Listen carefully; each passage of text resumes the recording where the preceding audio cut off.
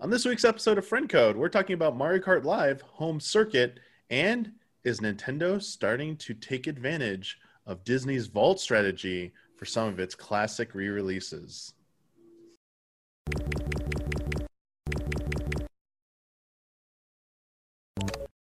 Hello, everyone. Welcome to a new episode of Friend Code. I'm your host, Michael Damiani. This week, I'm joined by Ian Hank. Hey. Daniel Budworth. Hey. Deja vu. This is not, we're not recording it the same time as before. We're all wearing different clothing, as you can see. It just happened to be that the two topics I want to talk about. Yeah. Nice. We just felt like it would be a good lineup. Plus, the other allies are busy with a lot of stuff right now. You probably guess why. And it's a busy time of year. Just, it's the fall. We're heading into very important stuff in the next couple of weeks. So maybe you'll see some of that in a little bit. But here in Friend Code Land, where we're talking about Nintendo, what? Just to be clear, Blood and I are super busy too. Oh, yeah. Had an hour. Yeah. This is insane. Okay. So everyone here is busy. Just so we don't look bad. Just Ian and Bloodworth had like they'll see everything one more hour than everyone else. It's like we were doing the calculations. Like we were just like crunching the numbers, and it just came out. All right, Ian, Blood, you've got like one more hour available. Sorry, I gotta use you. I gotta use you. I have no options here. What do you expect me to do? So yes. Well, and I'm the only one who's played home circuit. So yes, we will be talking about Mario Kart Live Home Circuit, and Ian has been the only one who's able to have hands-on with it. Ian just did a recent video for Easy Update on it. If you haven't seen that, you should go check it out. I probably will be using footage for that. You might be seeing it in the lower corner when we're showing that, because that's the footage we have from it. Very good. I've got that copyrighted. You can't use that. Dang it. No, don't hit me with that copyright strike. Don't I'm going to DACMA you. Take down vid notice. Whatever the hell that's called. And then, as we said, we're going to talk about, so they announced Fire Emblem, Shadow Dragon, and the Blade of Light arriving in the U.S. Later this year, December 4th. It is the first English port of the original Fire Emblem game for the Famicom.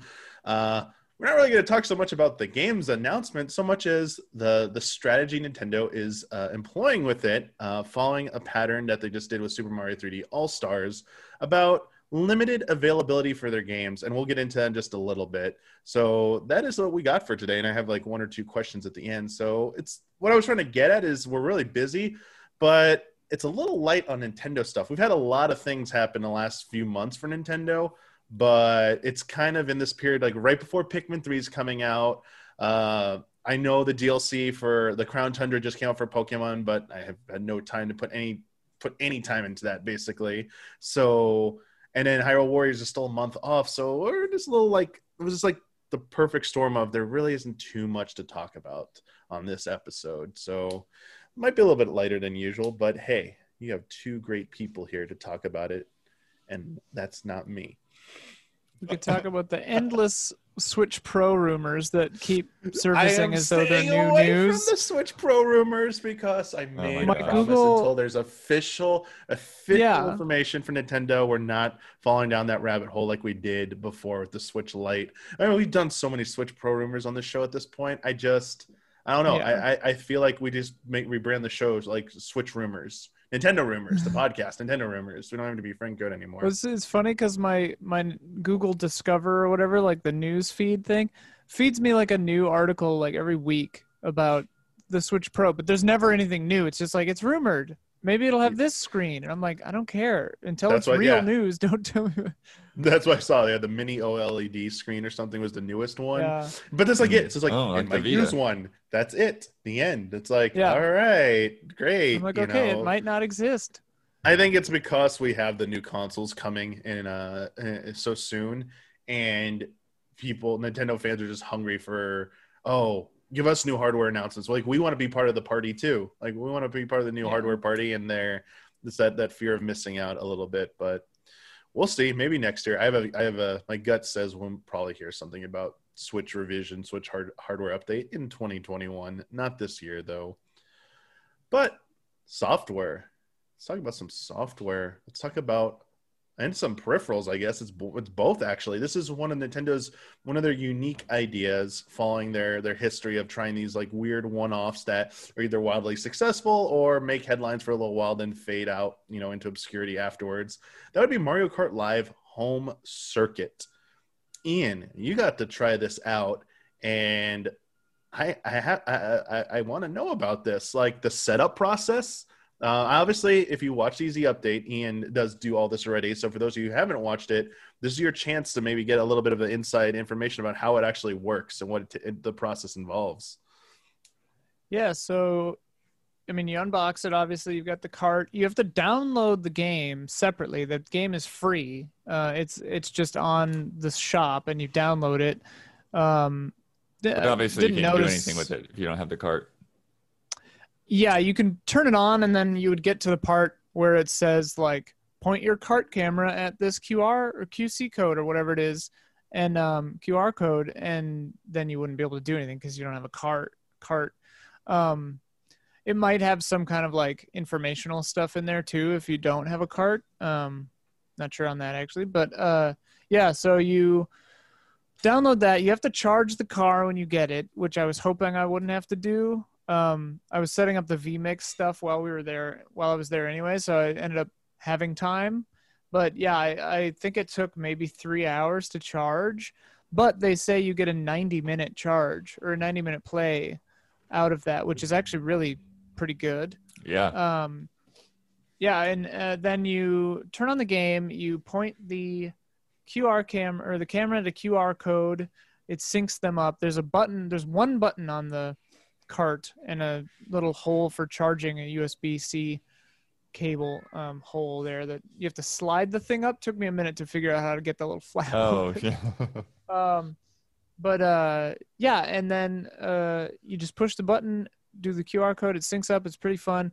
And then the camera actually looks really good. The delay wasn't very bad. And the thing I was really surprised by is driving it. It's really funny in the Easy Update episode because I had another camera, like a real life camera, just set at the floor, And once you get going, and it comes with cardboard stand. Oh no!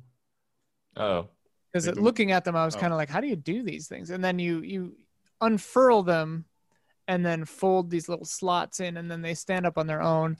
They're pretty strong. They're not like, they're made out of cardboard still, but didn't feel like they're going to fall apart. But yeah, once you get going, you put them in the right order, 1, 2, 3, 4, and you have optional little arrow things, and in game those show up and animate because it can AR those. But yeah, very little delay in the camera. The camera is actually pretty good. It looked good on the TV, and in the footage you can see that it looked pretty cool. And I was actually, the thing I didn't anticipate, and I guess this was stupid that I didn't, but there's a lot of game to it. Like, it has level themes. Obviously, it doesn't like reskin your room totally, but it does put like an overlay on the screen, and it does AR stuff over the gates and things like that. So like on the underwater one, it makes the screen kind of watery looking, and the gates have like coral or whatever on them, and there's a dusty couple of dusty theme ones, so it's like they look like Old West. And then there's wind. The wind, I think, maybe was my favorite feature because, and you could see it in the episode, the wind actually pushes the cart in the game. And so you can see when I cut to the overhead camera, the little cart is going like back and forth like that because I actually had to like adjust for the steering constantly. But the funniest thing about this thing is that while you're playing it, it feels super intense. Like I hadn't unlocked 150cc or 200cc yet. But even playing on 100, it feels really intense in the game, and it feels like you're barely making these turns and that you're getting harangued by the enemies all the time, and items and things are happening and blah, blah, blah. And then you see it in real life, and it looks so dumb. Just this car just going like really slowly, kind of trundling along. Reminds me of funny. The Ant-Man part at the end when the toy train, where it's all dramatic from their view, and outside when they crash, it's like stupid. Yeah, It's very much like that. And it's funny because the way I had to play it, docked, so I could record the video in the game for the episode, limits how far from the dock I can go, obviously, to about, I want to say 10, 15, I think they say 15 feet unobstructed. So I did try to drive it under the couch, and when I had the switch behind the TV, it blocked the signal too much and I lost service, but I moved the switch out to the side and then I could drive under there and the camera would just get a little staticky. Yeah, I heard it has it's more issues when you're in like dark areas like that. Yeah, I guess it's a lighting issue and a distance issue maybe. I drove it out into the hallway, which is well lit, and I got just past the office and it started to lose connection because the signal was too weak. So like docked, the range is maybe 15, 20 feet. Yeah. Seems like about what you'd expect for a controller most of the time. Yeah. But what I haven't tried is, and I've heard that it actually works better handheld because there's less dock in the way, obviously, but also you can just walk behind the car. And so I think that would be an interesting way to play it, which I haven't tried yet. Because you could focus more on the real life aspect of it too. Like you could put gates all down the hallway or something, and then obviously they have to loop because you have to end where you started. But you could follow the car and you could have a 300-foot course theoretically, and it could get pretty nuts. I'm looking forward to seeing if this thing takes off. I'm looking forward to seeing people do like really neat builds on it, like building actual courses and doing weird stuff. I hope they do that. It'd be fun to watch. Yeah, it'll be interesting to see if they do software updates, since the software part of it is free. They drop in like new level themes for the AR part of it. I know you didn't get I don't think you got to try it out, but the one thing I'm still pretty curious about is how it works with, because you play with up to 4 people total, so 3 people in addition to yours, how it feels trying to make a course that it can accommodate multiple people driving multiple carts. Yeah, I think that could get really, really fun. I think if you had another car, it would be pretty wild. And yeah, they'd be synced to the different switches. So it's an expensive proposition because I think every cart is $100, right? Yeah, it's $100 for the kit. Yeah, there's a Mario and Luigi, and but you can do a full set of 4. They would just be 2 of each. 2 Marios, 2 or 4 Luigis or whatever. But yeah, I think that would be really fun because they could bump into each other. Funny to watch. It would be pretty fun. They can bump into each other. They can get into each other's way and stuff. And like in game, the game doesn't really detect obstacles that are in the middle of the course. It assumes that the course is basically clear unless it's a big enough thing that it can see it and be like, okay, that's like a wall.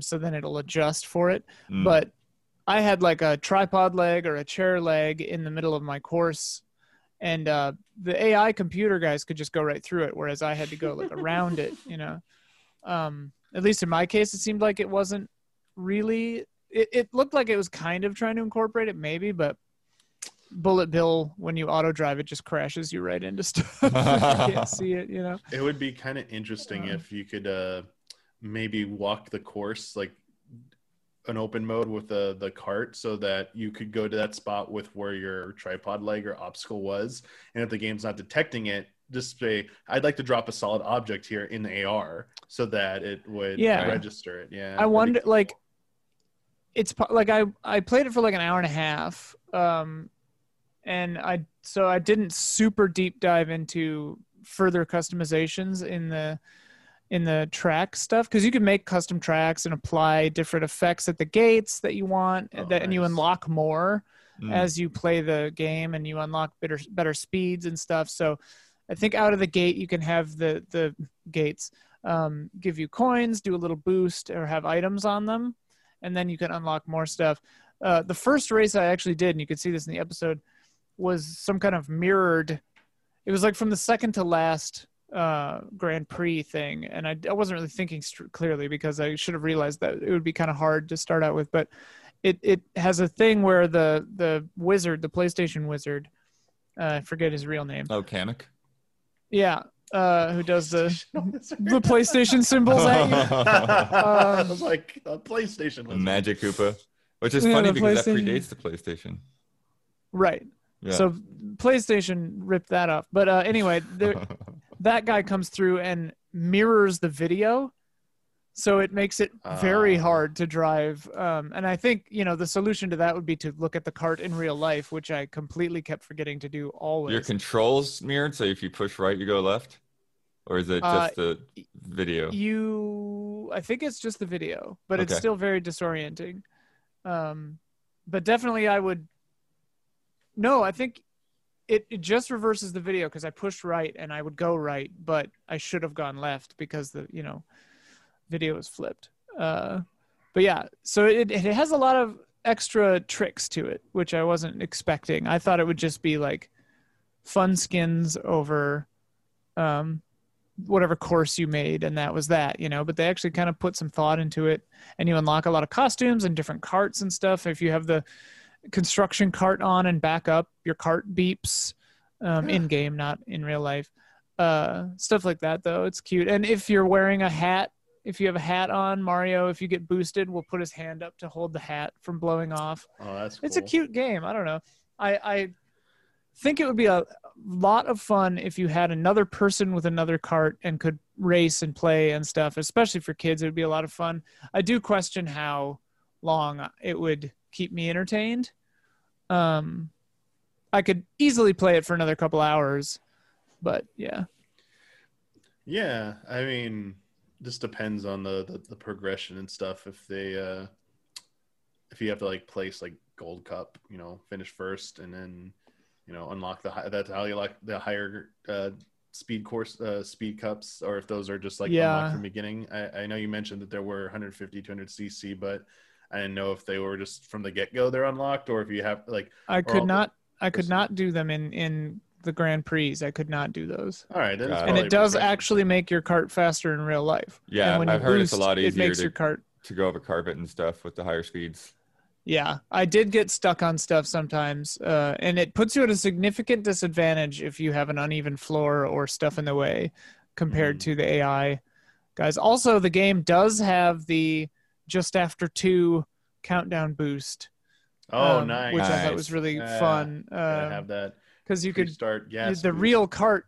Yeah, the real cart boosts. I forget if you said it. Cool. It doesn't incorporate drifting at all. Even though your cart can't drift, there's no like drift thing to make a turn. There is some kind of drift mechanic that people were talking about, but I don't know how it works. People in the comments talked about drifting, but I don't know how you would do it in real life. I don't know. Yeah, because the camera would have to you'd have to drafting simulate either. that. I don't know. Yeah, or maybe it's I don't know.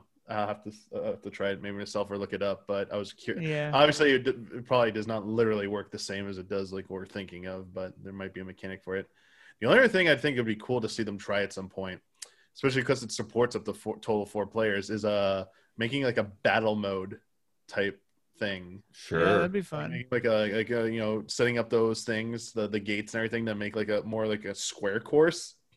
And how that would work and stuff, doing like a battle mode, that'd be kind of fun. I can see that being really wild.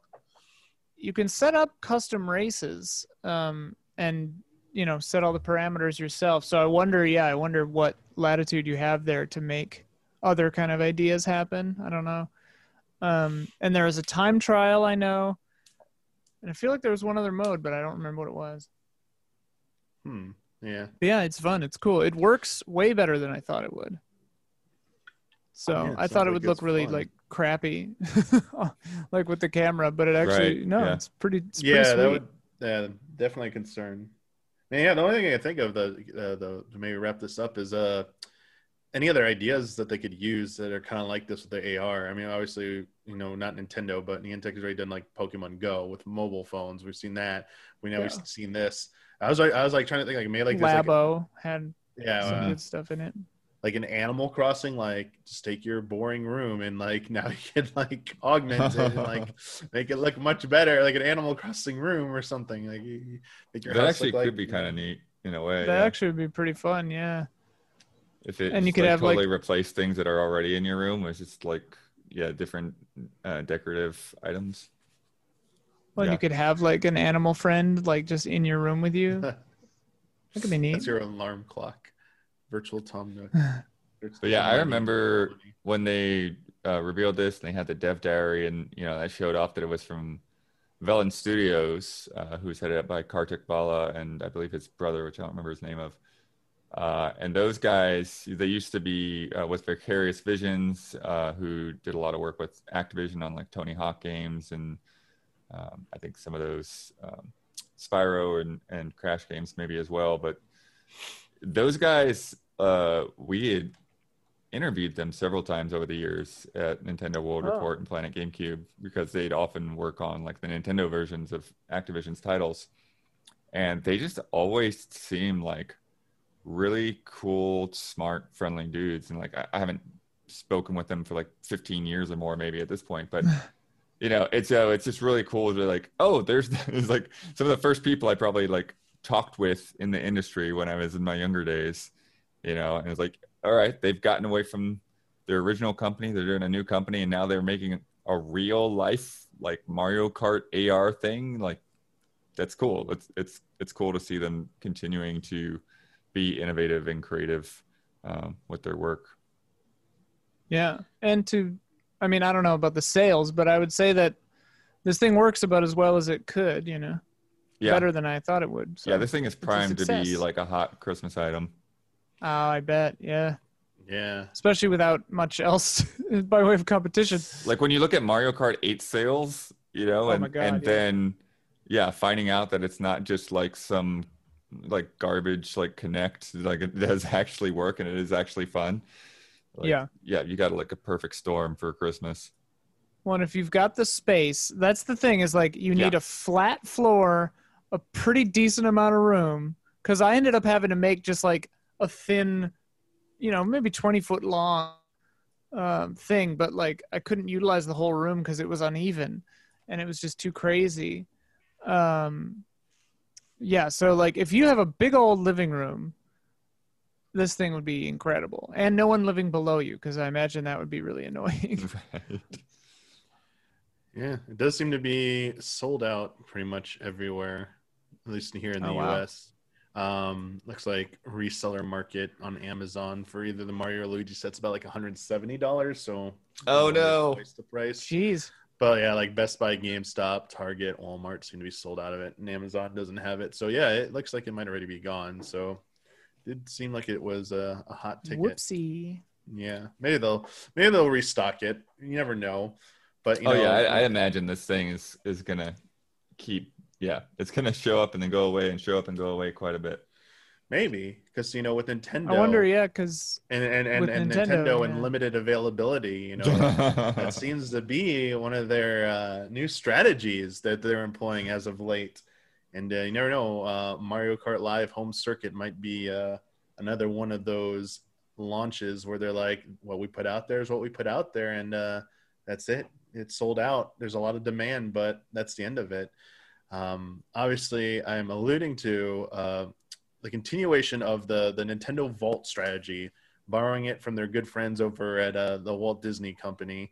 Not starting with the most recent example of this is with Fire Emblem, Shadow Dragon, and the Blade of Light. The first official English release of the original Fire Emblem game for the Famicom, coming to the West for a limited time. So there's gonna be it's gonna be available on Switch digitally, and then there's a really nice collector's edition. It's already gone. It's already being scalpers got most of it, so that's a whole different thing.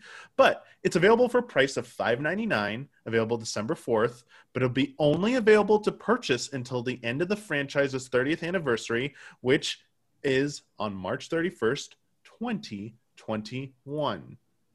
That date might sound familiar because earlier this year, Nintendo announced something called Super Mario 3D All-Stars for for Super Mario Brothers' newest 35th anniversary, and the physical. It's a collection of Super Mario 64, Super Mario Sunshine, Super Mario Galaxy. A 3-pack bundle is available as a physical or digital edition. It is only being available to purchase until March 31st. 2021. After that date, you can no longer buy either of these games. So my question to you is your thoughts on this practice, and I want to remind you all, when it comes to physical stuff, that's not the end of the world. Nintendo has done this before with physical copies. The Zelda's Collector's Edition, you can only get that one of 3 ways for a very limited time. The Super Mario All-Stars 25th anniversary was called the Super Mario All-Stars Limited Edition, which was also only available for a limited time as well. The problem here, I want to specifically want to know about is the tactic of doing this when games are now so prevalent digitally that they are not going to sell this even digitally after March 31st, 2021. How do you feel about this? Well, yeah, I mean, that's the first reaction, right? Like it feels ridiculous, especially for something that's essentially, I think a lot of people, maybe not too many, but like a fair amount of people have been waiting for like 19 years, right? Since they first got Smash Brothers Melee and stick it in and like, who's Marth? You want the answer to this question, and here's the game, that's who's Marth. There you go. And I've heard some people say it's probably not a good game for you to jump into if you're a new Fire Emblem fan, because there's so many like just systematic things and quality of life things that even with this kind of remake version, the game's just not going to have, because it was the first game. They didn't have all those features yet. They didn't have that amount of story, that amount of investment in the characters from a story standpoint. And it was, and it had some of those really brutal things like permadeath. So it's like you lose your character, big deal, keep going. Yeah. Now, to be fair, while it doesn't have all the modern features, it did seem like they put a little bit of effort into this, because it does include extra features not present in the original version, right? Such as rewind, fast forward, saves, the bookmarks, the save state. Rewind is good. Yeah. So it's, and I don't know, we don't know if it's going to work on a currency or anything like that, like it did in the more recent in Fire Emblem Three Houses, but that's something to make it a little bit easier. In fact, we got a little salty on the Easy Allies podcast when we brought this up regarding the effort put into Super Mario 3D All-Stars. Like, none of those 3 games had anything remotely like this, like a rewind in Super Mario 64. Oops, I died. I just want to rewind instead of going back here. No. Save state. Nope, not available. It's because they just decided to do that. But so that's a nice feature here. They are adding a little bit of this, but to your point, yeah, it's maybe not the best one to jump into for your first one, honestly. So that you might want to start with another one. But the issue is, you said people have been waiting 19 years or longer, or I think, 19 years or however long they've been waiting for this. And let's say they don't have a Switch because for whatever reason. Now you have only until March 31st to go, get a Switch and then buy this game. And we were joking about the rumors of another Switch. What if some people were like, I know there's a new Switch coming out next year. I'm waiting for that. Now you can't, unless it comes out before that, which I don't think it is. It's like, this type of stuff, It kind of like puts this pressure on consumers. Now you need to get on this. So it's like driving up demand, which is what Nintendo wants. They want a bunch of sales. It just feels March 31st is the end of their fiscal year, right? So yeah, it feels so. That's a funny day. Does not feel good. I'm still curious though. It was easier to see a path forward with the bundle, because it's like, well, maybe they just won't sell the bundle. But I am curious if there is something that Nintendo is doing around the corner to where this is just going to seem like a non-issue. If there's going to be, this is something that, okay, they've made their sales off the suckers and now they'll add it to the NES Online library. Right. Yeah. That's what I was thinking with this, is because it's additionally weird because it, like, the Super Mario one was weird because it's probably too expensive. This one is weird because it's like, you already have a thing for this. It's the NES Online thing. Just put it in there. Like, yeah, and maybe that's what they're going to do. Yeah. But they are translating a game that's never been translated before. And with some of those NES Online games, they haven't really translated them. They're just like, here's the Japanese game. Good luck. Yeah. But I mean, they have a history of doing that with, well, I guess that was on the hardware thing, but they did put out Star Fox 2 or whatever that had never been out. Right. So like, that game was pretty much done, though. They just opted not to release it in the original place. Whereas this localization and how much text is in this game, it probably cost more to do this than to finish up development for Star Fox 2, probably. Who knows? But I mean, it does seem a little weird though. If they're charging people $6, it's like, Next up, yeah, Mother if you want to play 3, this, you wanna only play this available for 3 weeks. So what's their strategy? Are they trying to get people who really want to play this earlier? If their long game is, we're just going to eventually release this anyway, individually, like the 3D All-Stars collection, each game will come out individually, whatever. That one, yeah, what you're saying, Bloodworth, that one I could see if you bought them all now, it's a discount. You're getting them for cheaper than they will be buying them individually or something like that. It'll be more expensive. Or maybe they do have a sort of service. Maybe N64 games are coming in, and Mario is going to be added. Super Mario 64 is going to be added to that. That made more sense to me. I could see that being more feasible for a long-term strategy. This, though, they just end up adding it to NES online service. How many people are going to feel burned by that when they're like, I paid get up? mad, yeah. Yeah, unless they take away some features like, oh, it's just a straight port. None of the rewind or anything is in there.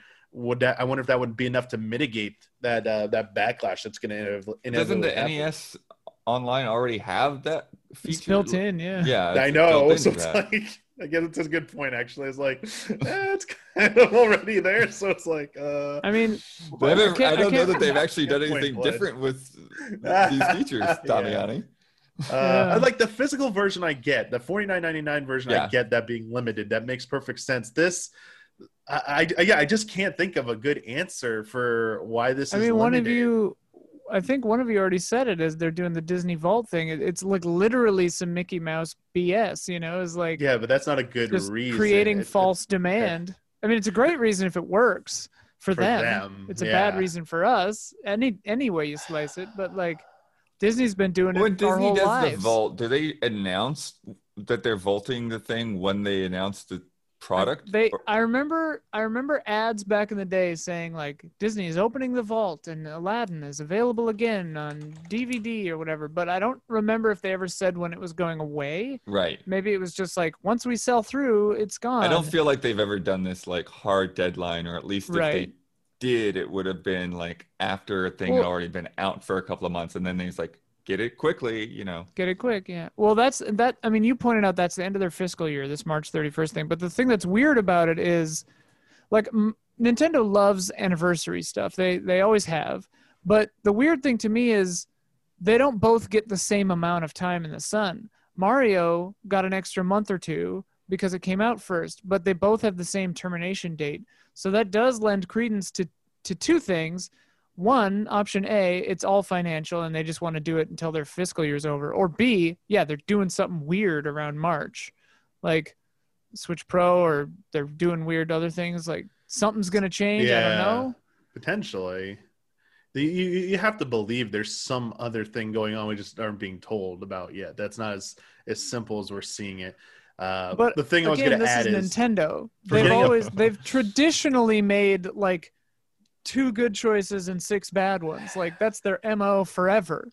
Like they got lucky with the Switch so far. I don't have a quote from Nintendo about why they're doing this. I don't know if anyone's had the opportunity to talk to them about the strategy now with these 2 games, specifically with the digital part of it. Is maybe a peek behind the curtain into how Disney felt. Disney is on the record about saying why they did this practice. The Walt Disney Company stated, this is from the source for this is from Gizmondo. From Gizmondo article. The Walt Disney Company itself stated that the process that we call vaulting was done to both control their market and to allow Disney films to be fresh for new generations of young children. A side effect of the process was the fact that videos and DVDs of Disney films placed in the vault became collectibles, sold in stores and at auction websites such as eBay for sums in excess of their original suggested retail price. The practice has also made Disney a prime target for counterfeit manufacturers as well. So this is what happened with Disney. Well, they've been doing this for a while. This isn't a new thing for Disney. In fact, they don't even call it. A Disney Vault is a former term. It's not even what they use anymore. I guess they didn't like the term for that. But that was a little bit of the behind the curtain there and the effects that happened. And sorry, part of that quote was also attributed to Animation World Network. So it's Gizmondo and Animation World Network for those 2 quotes. But so yeah, could you see Nintendo saying like, hey, we want to control the market, but also like we want this Fire Emblem game to like feel fresh for new generations. Like, do you really buy that? That like holding a game like in a vault for a few years and then re-releasing it like really benefits young generations? Not really, because like with Disney movies, it makes sense because you can show them to a 4-year-old.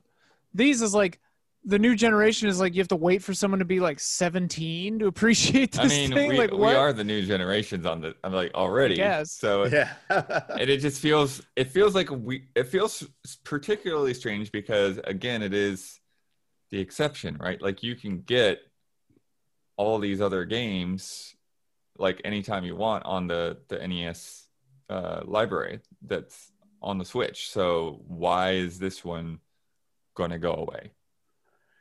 And it Yeah, would be like, sold it would separately, like it's just Yeah, it would be a weird strategy too, based on where we see the other players on the field going, right? Like Sony has the PlayStation Plus collection. When you get the PS5, you just get 6 or whatever games. Microsoft has Game Pass, you know, where everyone else is kind of slowly marching towards, you know, the Netflix of games kind of idea in one way or another, or like a game tap model sort of in a weird way. But like these guys are going the other way, which again, very Nintendo. But like if they do start doing this where they just start vaulting things, it would be very counter to the market trends in a weird way. it is the market trend of them making bunch of money off of Mario 3D All-Stars. Well, that's the thing is like it worked for that. I don't see this one selling as much. Like no, definitely not. I bought the Mario bundle, even though I thought it was like a ripoff. You know, I still bought it. Like I was like, "Damn you!" And this is only like $6, right? So this is about the same as a Virtual Console game. Yeah. So it's like for fans, I feel like this is just for like diehard Fire Emblem fans, and they're just going to take advantage. I mean, that's kind of what it is, right? Is they're just taking advantage of.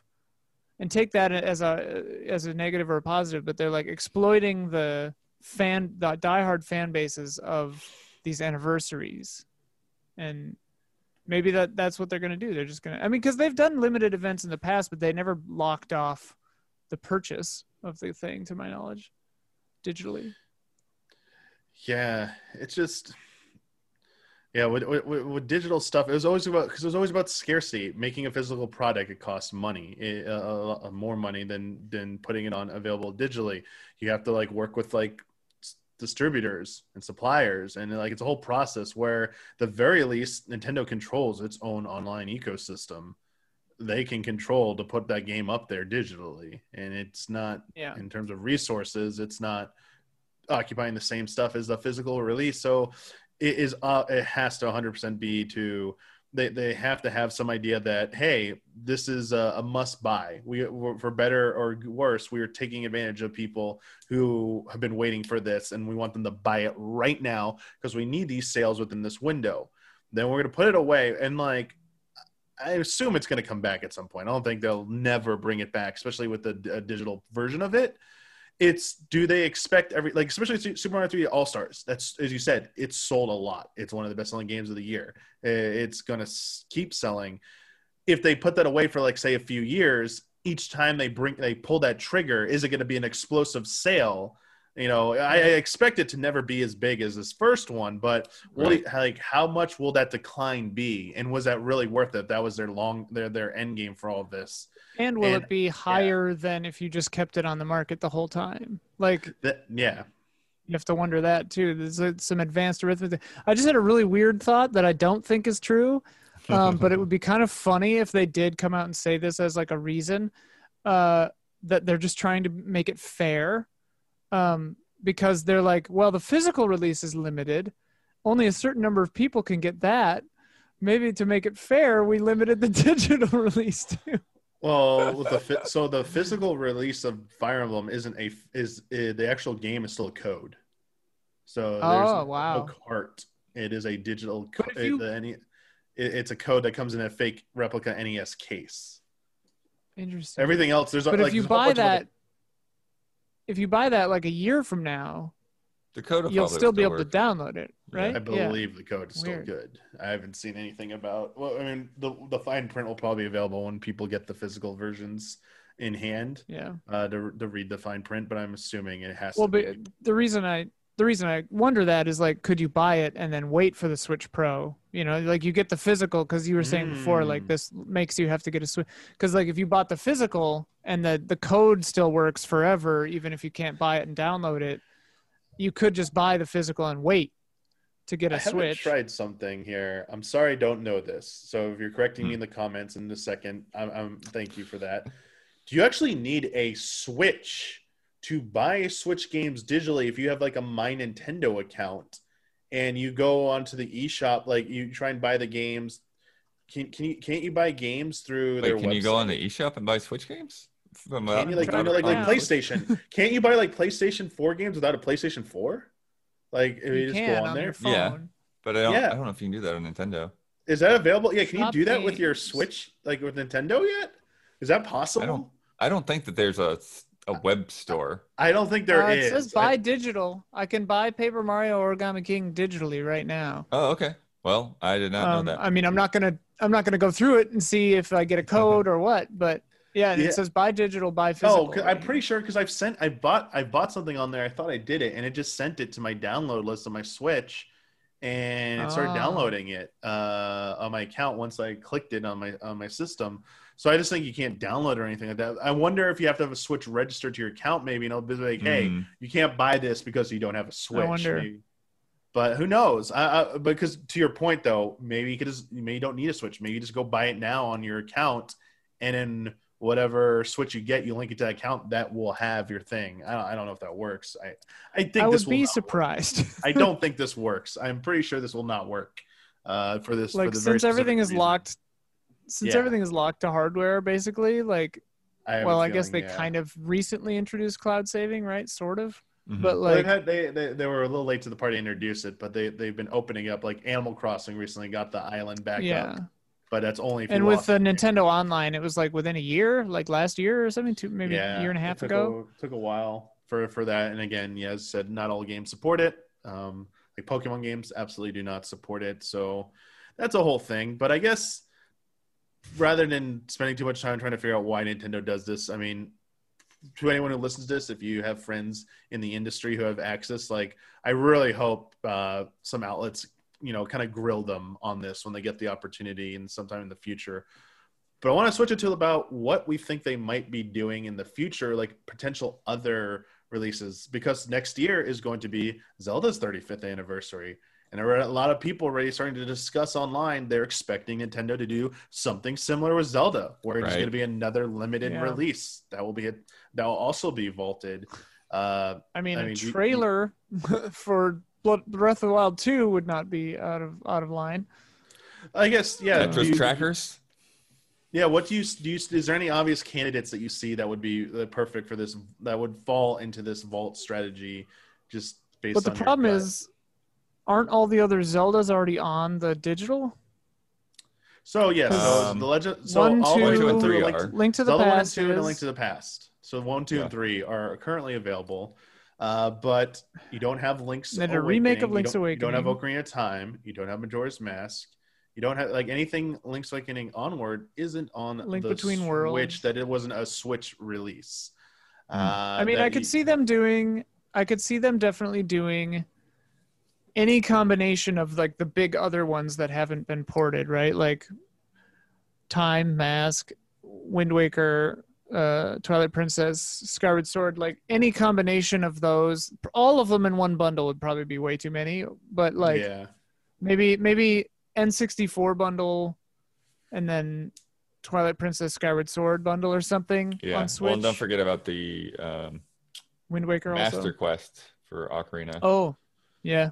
That's a thing. I could see them doing that. Like, will they include that? Two will bundles. it just be a port of the 3DS versions? Reworked to work on Switch, maybe. So that's a thought too. Slightly enhanced visuals. With enhanced We don't know. visuals. There's a lot more possibility with Zelda because there's a lot more games to consider. Yeah. Based on what they did for Mario, I would say it would be the Path of Least Resistance versions, and with very little else done to them. Yeah. I also think kind of something just like made it work. Four Swords Adventures could work Yeah. for Switch. Oh yeah, with multiplayer. multiplayer, that could be a good one that they could put on there. There's a Do you lot think of that they would? possibilities. I mean, I could see them doing like a handheld bundle on Switch. You know, like all the handheld ones, Four Swords Adventures, Link Between Worlds, whatever. The N64 bundle, and then the like later bundle, which I guess I would probably put Wind Waker in that one with Twilight Princess, and like the GameCube on bundle. I could see Although them doing for something like that, maybe. really shady and slimy, they're gonna do a physical special edition called like the Master Collection, which will be like the Path of Most Resistance version. So like all as many Zelda games as they can fit in there. It's gonna be Every Zelda it's gonna be like game. $100+, like over $100 easily. Oh yeah. Not only will it be limited edition and limited time to even buy it if it somehow doesn't sell out in 2 minutes, some of those games will only be available in that version. So like the digital version will not Oh. include some of those games. I bet they do something like that. Oh, man. But they would just be codes anyway. yeah, they would just be codes anyway. And you'll see the reselling value for those codes. This is like because like the vault, if used in a better way, like something that it takes a little bit more effort and you never would have expected it. Like this Fire Emblem game, I sort of get it if it was like physical, but like the digital part of it just makes me a little annoyed. But something like the BS Zelda games, if they were actually to like do some kind of port man. of those that were never previously playable outside of Japan. I mean, there are versions out there, but like they're not the official final versions. If Nintendo put an official English final version of those games out there, that would be something like, okay, it's only available for a limited time. This sucks, but like this is something like really worth it. Like you really should buy into this. Right. When it's something or like so prototype type things, like if they did, if somehow they had prototype builds of Zelda 64 and Mother 3 64, like you could actually like get hands on with those things. That would be stuff would be amazing. Yeah, I think those things are generally going to be more well received. It's when they do the more common stuff, like 3D All Stars. Those are common games. There's nothing special. They're great games, but like they've never been like ridiculously hard, or we've been wishing for those games to be re-released or something. They were very readily available in some form or another. But in a way that actually makes me feel like it's easier to stomach, because it's like, oh, you missed it. Okay, I guess you go out and you get a Wii and you play Super Mario Galaxy. It's like. But with Fire Emblem, it's like it's the only way to do it without emulating it, as though I just like you could get a Japanese version, but yeah. I just had an intricate thought. What if this limited edition or limited time window thing is sort of a weird rolling delayed effect of the price point of Nintendo Online? Let me explain. Since it's only $20 a year, they feel like there's a cost benefit, whatever, threshold that they don't want to put too much cool stuff in there because they've already set in a relatively low price compared to, Game Pass or Games Gold or PSN, right? So like, this is their way of it's like an expansion. It's like paying for a Destiny expansion instead of having a monthly fee, right? Where if their cost was higher per year for Nintendo Online, they could put this cool stuff in there, and it would be limited by the fact that you need to maintain your subscription to have access to this. But since they priced it so low, they're doing these limited time things to kind of offset that, because otherwise they could be bonuses for the online, but they don't think that they're getting enough money for that. So they're doing this artificial pressure thing of a time limit to offset that. Whereas if it was $60 a year, they would just throw all this stuff in. Like, I wonder, maybe some weird thing like that. I mean, that's like a lot of weird mental gymnastics, but I wonder. Because like when you're talking about like prototypes and unreleased things and like new translations and stuff like that, it feels like DVD extras, right? And that kind of stuff, it feels perfect for Nintendo Online users to get as like to sweeten the pot. I mean, we did the same thing with Patron Parties, like sweeten the pot for subscribers, and they have access to it as long as they're subscribers. But their price point was too low to make it any better than it already is. without raising the price. Maybe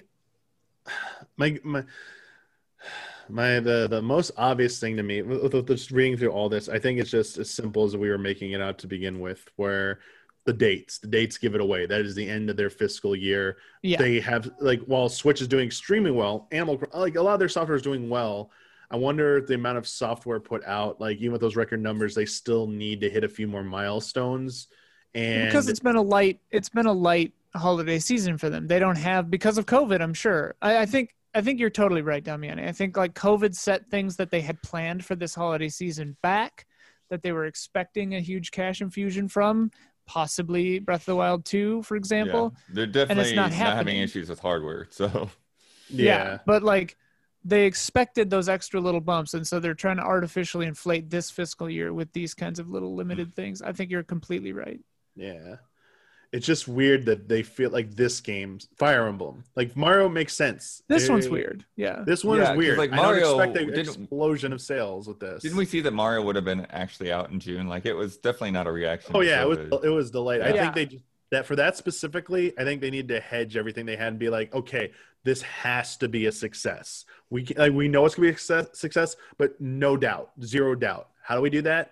We say it's limited time only. Like add that extra part to it where you can only buy it within this window. That will help maximize the chance we will hit the highest amount of sales thought we were going to hit throughout a longer year of sales that we would have had for it if it came out earlier.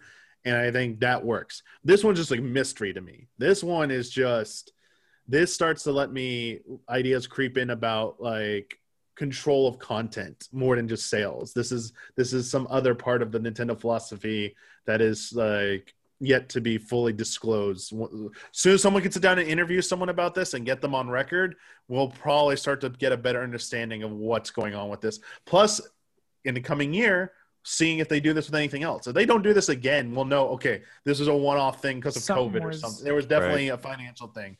If we see Zelda or other things start doing this as well next year, like a Zelda Collector's Edition or whatever, then we know there's something a little bit more going on. I mean, again, they love anniversaries. For years, they've done crazy stuff like Year of Luigi and whatever. Right. Like they love anniversaries. So it really could boil down to just like they wanted to do some cool exclusive stuff for an anniversary celebration. Because I mean, like the eShop is reskinned as Mario still. Like they love it. So who knows, man? Yeah. Yeah. We'll see. Well, we'll keep our eye out, see what they have in store for the future. I have a feeling this will definitely not be the last we hear about this. But yeah, but on another real quick note, I'm excited for Fire Emblem Shadow Dragon and the Blade of Light. I have not actually played this game. I will be picking up digitally because I've just never played it before, and I think have you played the remake? Priced. Have you played the remake? I have not played the original version of this. Right, I'm asking if you played the remake of it. Isn't that the GBA one? No, I think it was like DS or 3DS, wasn't it? Shadow Dragon. Yeah, I'm pretty sure I reviewed it for Game Trailers. Okay. I played the first two that came out was just called Fire Emblem, and then here in the US, the first Game Boy Advance one. I'm sorry, I don't remember what they originally were, but the two GBA ones that came out here, I played those, loved them, and then Shadow Dragon was the name I believe for the DS one. I think because it was split into two or something. I don't remember. I reviewed that one for Game Trailers, and I really like that one too. So but it's been a while. Like how long was that? Like 10 years ago. So I don't entirely remember. Like Fire Emblem DS. Let me what was it called again? It was Fire Emblem Shadow Dragon. Yes. It is 11th entry and is a remake of the Famicom title Shadow Dragon: The Blade of Light. So I have, but I have not played the original version of this. So, but I mean the DS version looks like a Super Famicom version with the sprites and stuff like that. It was good, but it'll be nice to go back and play like it with the NES style because it was like going back and playing Final Fantasy 1 for the first time after playing like so many recent ones and never have touched the original. It was just like such an experience. Like, what the heck is this? Woo, this is old, but this is kind of cool. Like, they don't really make them like this anymore, do they? Ooh, but yeah, we will see. But I'm looking forward to it. and I think it's a good price, like $5.99 for this with the features they're adding. Looks cool. So we'll definitely check it out. We got some time for a patron question or two. We got let's see here. We got a question about. So here's the thing, Blood, and did we talk about Ring Fit on the Love and Respect episode of the Easy Allies podcast? Were you on that? Who was? I was on that. I don't remember saying a lot. Didn't we have a about it. Ring Fit question on something recently, or was it Q&A? I forget what it was. We definitely talked because we have a question from Cabbage Lad. With the rousing and continuing success of Ring Fit Adventure, what other use cases do you see for the Ring peripheral? Oh Do you yeah, think yeah. it'll be reversed? We've done this. Yep. Yeah. That was a double submission there. Yeah, I think they were. So this was actually submitted for Driving. Last Friend Code. Driving, obviously. I think it would be kind of cool if they had. You know what? They should do something with Pokemon with it. Next, Let's Go. Oh, And sure. Yeah. Yeah. And probably like a sex thing. Yeah, that Switch Sex edition. The Switch Sex. Yeah. Oh. Nintendo's big into like the sex games, so you could do some thrusting onto the ring for sure. They really are. They have all these anime games. They don't censor here. They like, weirdly kind of Sony are. and Microsoft censor everything, but Nintendo doesn't. They absolutely let all these like anime sex games come through. They don't even make it onto Steam sometimes, but they'll make it onto Switch. Yeah. So it's not a joke. You better if you like sex games, Nintendo Switch is for you. I don't even know. I can't even tell if you're kidding. I've never downloaded any of them on Switch. My gosh. So I don't know if they're like super censored on Switch and you're joking, or if they super aren't. All right. Well, you'll have to just search and find out for yourselves. So yeah, I guess we did sort of talk about this before, but I think of how well Ring Fit has done, though. I think a sequel, I would not be surprised by a sequel, but after all the talk we just had about Nintendo and why they do things, you never know. Ring Fit might just be a one-off as well. They just be like, that's it. It's selling so well, we don't need another one. We're done with this. It was a great thing, and we're moving on from it. Wouldn't be surprised by that either. I do have a balance board in my closet. Oh, yeah. Yeah. Man, what if they made a hang glider game? Because remember, you do have that like falling down one in Ring Fit. I'd love like a Pilot Wings maybe with the Ring Fit peripheral. The what's it called again? Breath of the Wild 2, if you have the Ring Fit controller, you can Ring-Con. use It's called it the to Ring-Con. glide. Ring-Con. Yeah. Yeah, that's what it's called. You can use it to glide in Breath of the Wild 2. Oh man, and your shield. And you got like there you it's go. a shield? Yeah, That'd get actually your be pretty workout in cool. Breath of the Wild sequel. There you go. Maverick Lee Beck has a question for us regarding controllers. Do you find that your nostalgia for a game is also wrapped up in what you used to play it? I recently used the Nintendo Online SNES controller to play through Donkey Kong Country with my girlfriend, and using the original controller style feels great and brings me back. Nintendo seems to be king in both nostalgia and varying controller designs. That might be up for dispute, but sure. So I'm curious how attached you are to, say, the N64 controller, which hasn't had an official re-release. Cheers and stay safe. The SNES controller feels like, I have the wireless one too, and man, it just feels great to play. Even like Mario Maker with it. Yeah. Like when you switch to play mode, you'd pick up the SNES controller. It just feels good. I mean, for me, like, Souls games are the big one. Like it feels, because I played them on PlayStation first, and so it feels, even on my PC, feels like a betrayal to use the 360 controller for it, or the Xbox One, controller. Yeah, I think there's definitely games that are made around a specific controller's, ergonomics and inputs and everything, that goes behind it. So when you do a port, they don't always feel right, and I think that N64 games are very much in that level because, it was a very distinct controller. The analog stick was, essentially like a first draft on analog sticks. Yeah. Since then, the rest of them have been pretty similar. But that one is, that long stick with the small ball at the end, it creates a different, sensitivity to how you play. So yeah, I think And 64 is probably one of the closest ones to culprit that, the closest one to like fit that scenario. But I think there's all kinds of weirdo controllers out there specific to certain games. You know, like with like, remember Sega did the box thing for like Let's Tap, where you put the Wii remote on top of a box. Tap. I did do that. Well, I mean, but you know, I'm just like thinking like Seaman had like microphone attachments, and Yeah. you know, there's just been like a lot of games out there that like if they could, they would pack a unique controller in with them. And so Smash trying Bros is a to huge one with the GameCube controller. Everyone wants to Yeah. use that for that. Yep. Very true. Very DK true. Bongos for Jungle Beat. And That's a game that like they made it compatible with the Wii remote and everything, but it's like, nah, you gotta play it with bongos. That's how that game works. I remember it's really funny with PlayStation controllers because they've basically just been iterative. They've been almost the same except for they add the sticks or they add this and that, rumble, blah blah blah. But like playing a PS1 game with the OG PS1 controller and how like light that thing is, it really brings me back every time. I mean, I'm looking forward to seeing what the PS5 controller is like, but like the PS1 controller really is a blast from the past. Like picking that thing up and you almost like hit yourself in the face with it because it like has nothing to it. And I get the same kind of vibes with the SNES controller because it's like, just it has like a magic to it, and it just feels that one. It feels so solid and well constructed. Even this re-release, the Switch one is just like, ugh. Yeah, but there's nothing like that moment when, with an old controller and your brother walks across the room and trips on it and pulls the console off the entertainment center.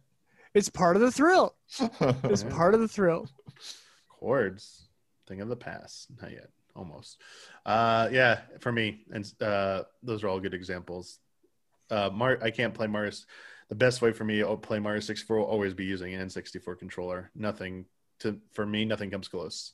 Like it just feels natural and correct for me when I have that N64 controller and playing Mario 64. When I have to play it on all these other like Switch Pro controller, the Wii U Pro controller, whatever Wii Pro controller, whatever it's been in the past, it is just not felt right. Like not having the Z button in the back and like the analog in the middle, like the close, like it just feels weird to me. It's mostly the Z button, and the feel of the analog stick is just like all off to me all the time. So we'll never. Shout out to Resident Evil 4 on the Wii, which I think was the second time I played through that game. I'd already beaten it on the GameCube, and then I played through it again, and I just loved the targeting with the Wii remote on that game. It just felt so cool for me. And then, I've played it again since on other stuff, Switch or PlayStation or whatever, but like that Wii one, it's good stuff. Yeah, they did a really good job. Well, I think that is going to do it for this episode of Friend Code. Thank you to everyone who submitted questions for consideration for this episode of Friend Code. I actually went back through the questions that have been submitted in the past because we've gotten quite a few questions that haven't been related to the topics we've been talking about. And so I decided just to go pick a few of those. We only had time for two of those, but I want to do those this time, because I felt bad that people were submitting these questions and they weren't getting picked for that reason. However, if you'd like to submit a question for consideration of Friend Code, you need to be a $5 and up patron. I'll make a post the week we're recording calling for your submissions. And I'll get to a few of those when possible. So thank you for everyone who submitted your questions. And as a $5 and up patron, you're also part of our early access tier here at Easy Allies. So you get episodes of several of our shows and podcasts, including Friend Code, a little bit early before they go public for everyone else. So thank you to everyone who supports us in that way as well. And for everyone else who watches on YouTube, thank you so much. We also have some shout outs for the month of October. We want to give a special shout out to Elthanis, Greg the Dark Knight Kettering, and Caleb Togi Crawford. Shout out. Shout out. Shout out. Awesome. Thank you, both of you, for taking time out of your very, very, very, very, very busy schedules by 1 hour difference from everyone else. Just 1 hour less busy. And as you can see, we made it in just about an hour. So thank you so much for carving out a little bit of time. One way or the other. Yeah. And for being on it twice in a row, thank you for helping me out in that regard. Anytime. Would have been in a little bit of trouble there. So thank you very much. And until next time, everybody, may the way of the hero lead to the Triforce, and go vote.